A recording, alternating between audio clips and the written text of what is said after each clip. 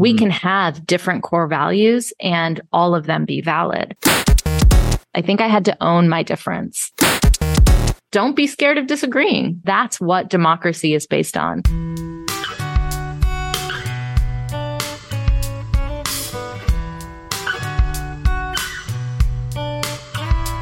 In our previous episode, we enjoyed a conversation with Nisha Anand, the CEO of Dream.org, an organization that's redefining bipartisan efforts in America. If you haven't had a chance to listen to that, please do, because in this episode, we'll be sharing part 2 of my conversation with Nisha. Without further ado, let's dive right in.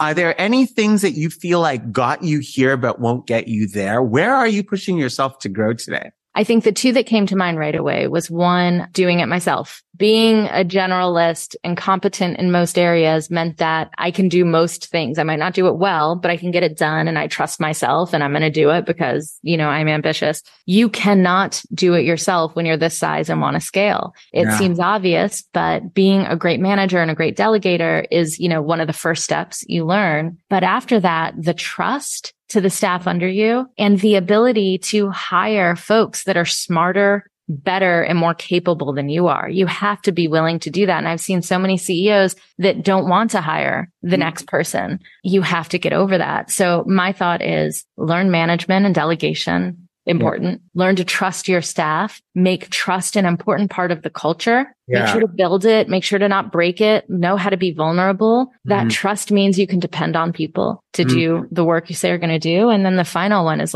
hire the best. Really think about don't settle. I think I'm just one of those big hearted people that sees the great in everybody.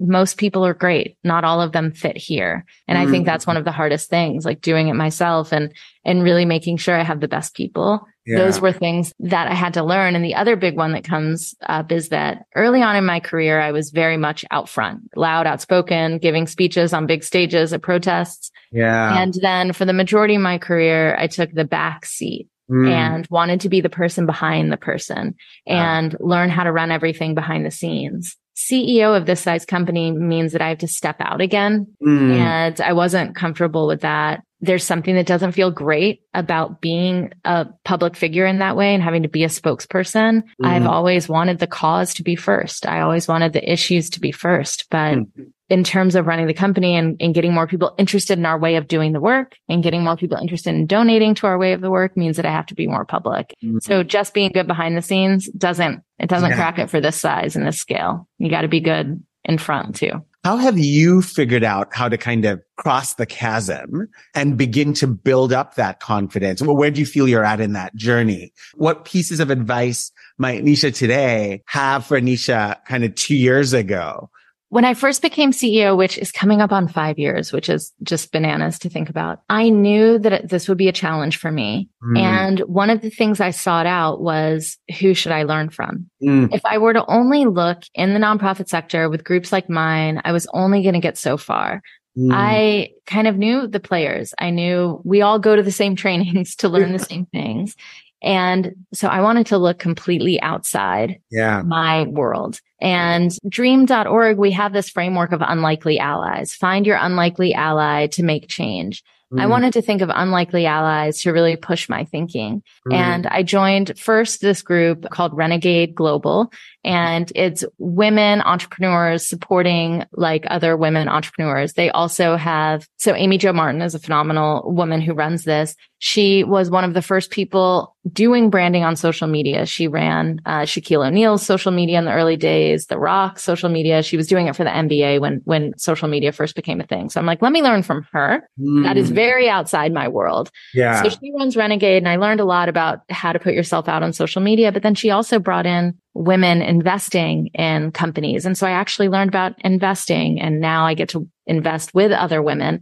I would have never been an angel investor on my own, but she's been putting together these special purpose vehicles. So all of a sudden I'm learning about branding from women entrepreneurs that are building their companies on Instagram. And I'm learning about investing. Amazing. So joining a group like Renegade was huge. And then I also joined a group called YPO. I don't know if you're familiar with it, Young Presidents Organization. It's CEOs and presidents of companies that are X size. It's global. I think there's like 400 chapters.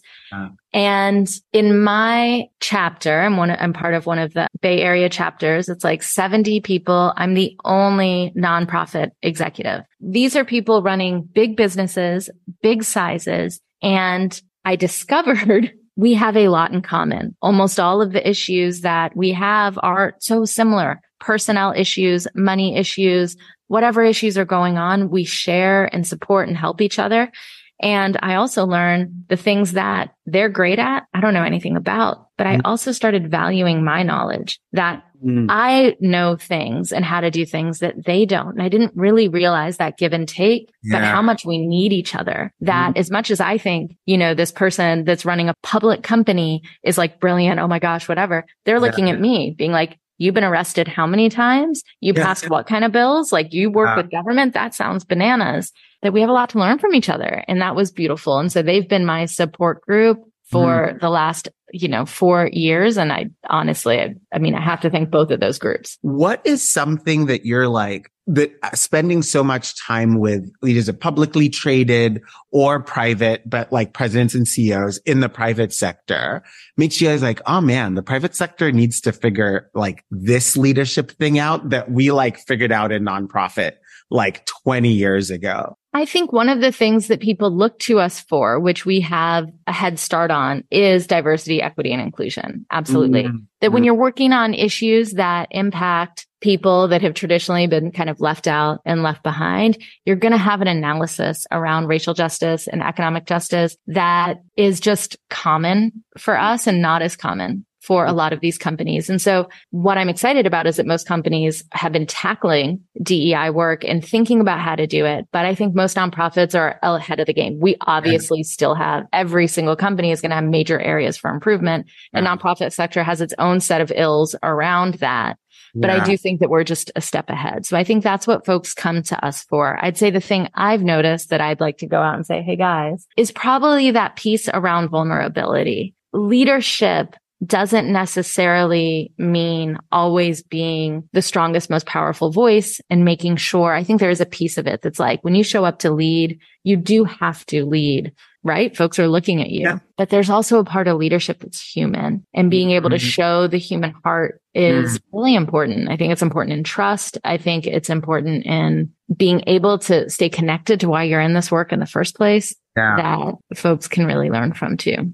What are 3 words your team would use to describe your leadership style?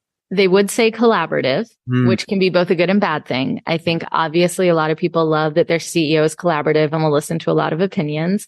I'd say that some of my leaders will get upset if I change my mind and sway sometimes when I'm too collaborative, when I've heard some perspective. I'm like, actually, guys, I want to walk that back. Obviously, that can cause some amount of chaos and uneasiness, but I think the goods outweigh the bads. And I think most folks would agree.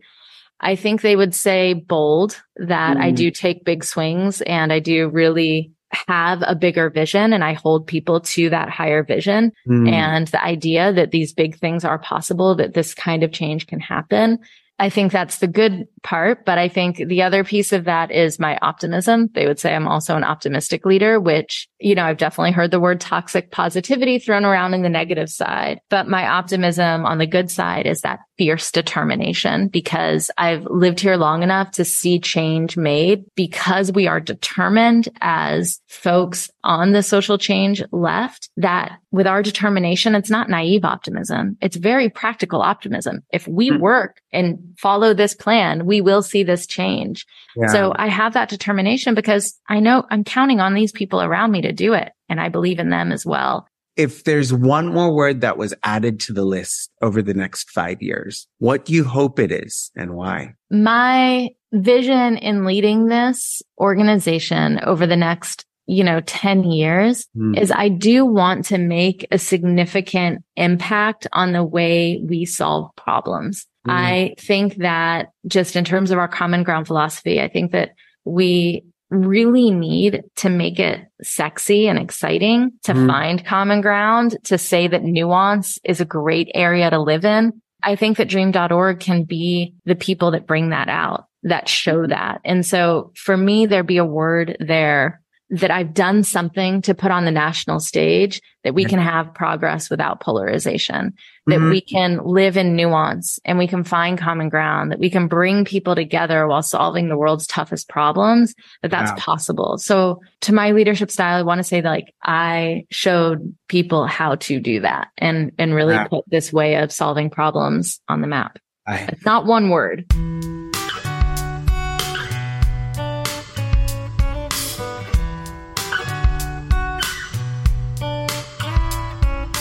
But I also know there's some real practical goals that you have going on. And one of the ones I'm particularly curious about is the work that you guys are doing in green energy and thinking about diversity on that lens. Could you walk through what is going on, what's the role Dream.org is playing, and what your hopes are there? So when the Inflation Reduction Act passed, $369 billion is being dedicated to infrastructure builds, which is going to be green infrastructure builds. With government bureaucracy and government contracts, and everyone is very familiar, and this is very true, that even saying this money's going, well, it is going to go. But where is it going to go is another story. There are a million different parts of the puzzle before the dollar actually hits a local community, whether it's a local community or city or state or any level. There's 100 different things that happen. It could miss the communities on the front lines of climate change completely, because who can apply for these funds is usually cities that are really well funded, who have people dedicated to applying to these complicated grants for millions and billions of dollars. They need staff in order to do that. Also, sometimes the laws aren't written well, so people can take advantage of it that not necessarily are the ones we want to see benefiting from it. I think one of the examples was the opportunity zones legislation that passed, was the idea that certain communities, you could receive credits and a lot of support if you were building communities that needed development. So putting grocery stores in communities that had been food deserts would have been a great idea of opportunity zones. And you get some benefit if you did that. But instead, the way it was written was that big, giant developers from out of state, or the biggest ones who could compete for government contracts, got the contracts and built things that weren't really with that intention. And so Green for All is looking at this money and thinking, how do we play on both sides? How do we write? And I have a lot of policy nerds on my team. We have an office in DC this is what they do. How do we make sure as these rules are being written, they include our equity goals? And there's a Justice 40 set of goals around how are we going to make sure this hits the communities that need it most. So while we're writing the rules, we're also going deep into some of the communities that we've worked in before and putting together our unlikely ally coalitions. So partners on the front lines, as well as local banks in the area, to come together, and city officials to compete for those funds and help them actually apply, because they will not be able to without some help. And so on both of those levels, we hope to impact billions of dollars of that. You know, we did actually help write the rules for the Greenhouse Gas Reduction Fund, one of the first tranches of this money to come out. And that impacted $60 billion is now designated for communities of color and communities that are most severely impacted by climate change. That wouldn't have happened without someone at the table. And so it becomes really like hard policy wise to explain what we're doing, but the impact to say we could move X dollars into those communities are important. And the other thing that's a big piece of that is, who are the entrepreneurs in those communities that actually won't just be solving a climate problem, but could also be solving an employment problem. And so when we look at Black entrepreneurs and we look at companies led by Black CEOs and Black founders, we know they employ more Black people. This is how it is. And so if we want to look at how do we solve poverty and pollution at the same time, we want to try to find all of those entrepreneurs that are doing big things, might not be at the big enough level to even be able to apply for the government contract. Dream.org itself can apply. We've been putting together coalitions of these businesses, and they've been applying. And that our Dream Entrepreneur Network is one of the big ways in which I think that folks can get involved with us and really help make sure those dollars go to the businesses and the communities that are going to solve poverty and pollution at the same time. Oh, I love that. Is there like an example that comes to mind of like a business that you are excited about that you guys connected with or worked with in the green space? Yeah, absolutely. Some of them are competing right now for some of the government funds, but our first, it was called the Black Green CEO Roundtable. I can't remember our original name. We've just converted it to the Dream Entrepreneurs Network.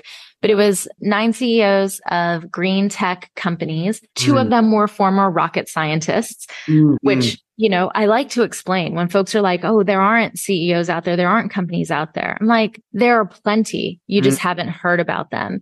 And one of our companies designed a solar panel. It's like this big that competes with the major solar panels on the market. And the story is unbelievable on how he developed this. Was about being a young Black boy and having horrible school photos because of the photography. He learned something, which I can't even explain because this isn't my area of expertise. He discovered something in changing how photography was done at a young age that helped him completely transform how solar panels are made. So he has the most energy efficient solar panel out there. It only could have been developed because of him and what he went through. And it's not getting into compete with the big solar contracts because the company isn't big enough yet. Yeah, there are a lot of great companies out there that are doing interesting things around EV infrastructure, around all types of green building. We actually ran a incubator in partnership with Village Capital and looked for some of these startups that we could support through an incubator. And then we brought them to Verge, one of the big green tech business kind of trade show conferences, and pitched on the stage. Every single one of those companies, mind blown of what they had thought of because of where they come from. I'd say of the 10 of them, I could see 8 of the 10 of them being the next big thing. I'd fully support them with every dollar I could. I think that they're on the right track. And so I just think folks don't know where to look to find the entrepreneurs. And we want to shine a light and say they're here and they're building things that are going to save the world. Definitely under green.org, you can find out about those climate tech companies. We ran another incubator with Village Capital around justice tech. For me in Silicon Valley, loves to disrupt broken industries, and there's no industry as broken as the criminal justice system. And so we wanted to see what was out there in terms of disrupting mass incarceration. Were there ideas that could actually change how we do this? And so we did a year-long program with an incubator and accelerator with Village Capital. And then we ran a $1 million Justice Innovation Prize to see what was out there. A few months ago at SoCap, we gave away 3 different prizes. So $250 each to the top ideas out there. But yeah, there's a lot going on, I think, in social impact investing that is worth looking at. And I'm happy to connect you with some of these folks. I want to think about 3 people. I want to think about Nisha, who is refusing to make her bedroom. I want to think about Nisha, who's getting arrested. And then I want to think about Nisha first accepting the role of CEO at dream.org. What would be your advice to each of those people? I think that it was necessary to be all of those people in order to be where I'm at now. One thing that's never changed is wanting, you know, just this like young kid who wanted to make the world a better place. That misfit who never kind of fit in anywhere and saw people that, you know, were picked on and bullied. And I think that's not happened to anyone else. That's been with me this whole time. I've always wanted to make a difference and always wanted to make change. I somehow knew that was the life I was going to lead from a young age. That stayed the same. How to pursue it, how to be the most effective and most impactful. I didn't learn that until much later. And so I think that every part of the movements for change have a place in changing the conversation. Being loud and on the street is necessary to shift what's possible. It's important for awareness. It is important to bring people in. That is an important stage of development, and it's necessary. You will not find any movement across the world globally that doesn't have that as a piece of it.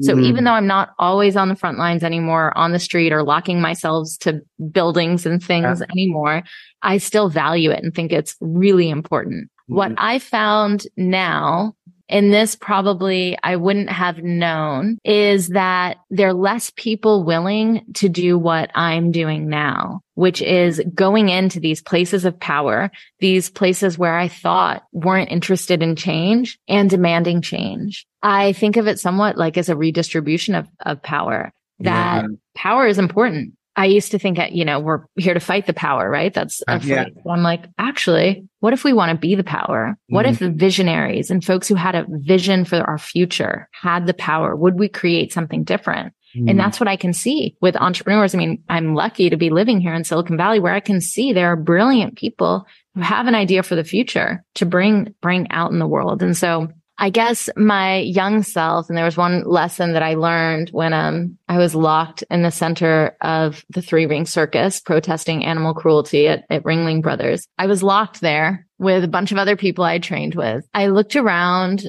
everyone who came out for the circus that night and thought, I've just ruined a ton of children's night out. They might have been looking forward to this forever. They have no idea about animal cruelty. Am I actually going to change anything in this moment? And I had a crisis where I had to really think about, is this tactic the right tactic for this moment? And it definitely led some doubts for me in thinking about it. And then fast forward a few years after that, I was arrested in the military dictatorship of Myanmar, and I was sentenced to 5 years of hard labor. This was in 1998. And I was with 18 other international activists. And back then, any cause that was important and righteous, and I looked at it and I thought, this is important, I was going to be down for. The pursuit of democracy and the military dictatorship of Myanmar is one of those important struggles that my heart went out to. I don't think I fully understood how fragile democracy can be until lately in the US. But when I went there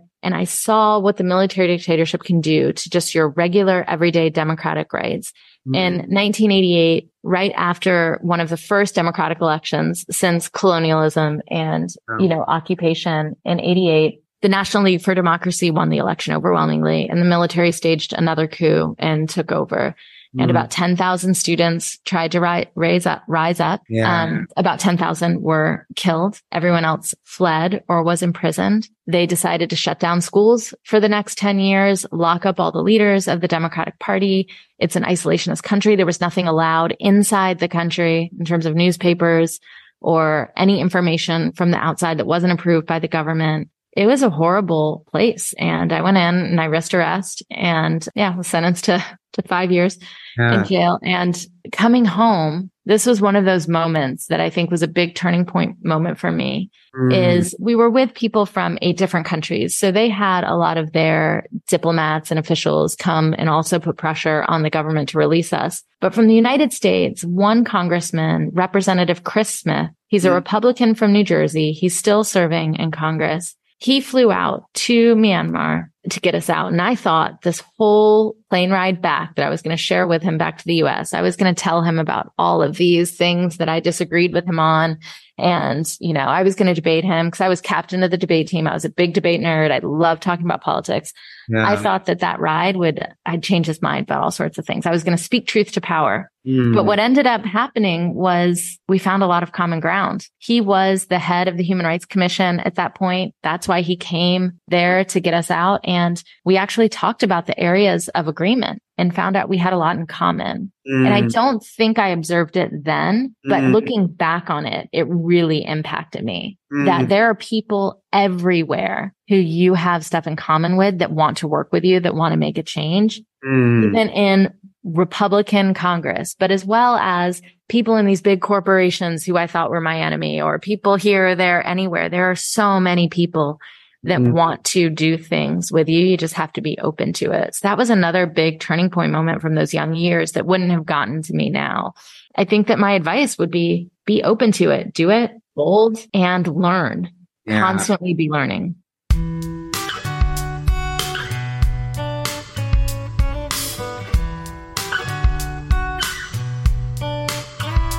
One of my favorite parts of Venture Visionaries is our recurring spoken stories segment, where we get to hear from the people who make up the organizations that we're talking about. This week, I got to speak with a few folks at Dream.org, and I had one question. What was the secret behind Dream.org's incredible success in bipartisan legislation, in justice, the environment, and economic opportunity? I got to talk to Jacqueline Omotalade, their climate investments director, Catherine Young, their director of development, and Janos Martin, their chief advocacy officer. Here's what each of them had to say. Dream.org's work is so impactful because we center communities and community voices in everything we do. Specifically, my work, the climate investment work, looks at what communities want and need as we transition to this new green economy and works to advocate to uplift and center their voices to drive projects that create lasting change in those communities. What makes Dream.org special? We seek out those who have lived through the problems we're trying to address, like those who are formerly incarcerated or from communities on the front lines of pollution, and put them in the driver's seat. We provide them training, resources, and access to our networks, ensuring their experiences are heard and respected as decisions are being made. It is only through uplifting their voices that we can ensure that policy solutions bring healing to communities instead of more harm. There's two pillars that guide Dream.org's work and our values, and it's what makes us impactful. The first is that we center directly impacted communities. That means training up the next generation of leaders so they can be more effective working in their communities. Second, we work in a common ground way. That means that we're willing to work with partners who might think differently than us on a number of issues, as long as we can work together for the greater good. And that's ultimately going to be how we solve our country's biggest problems.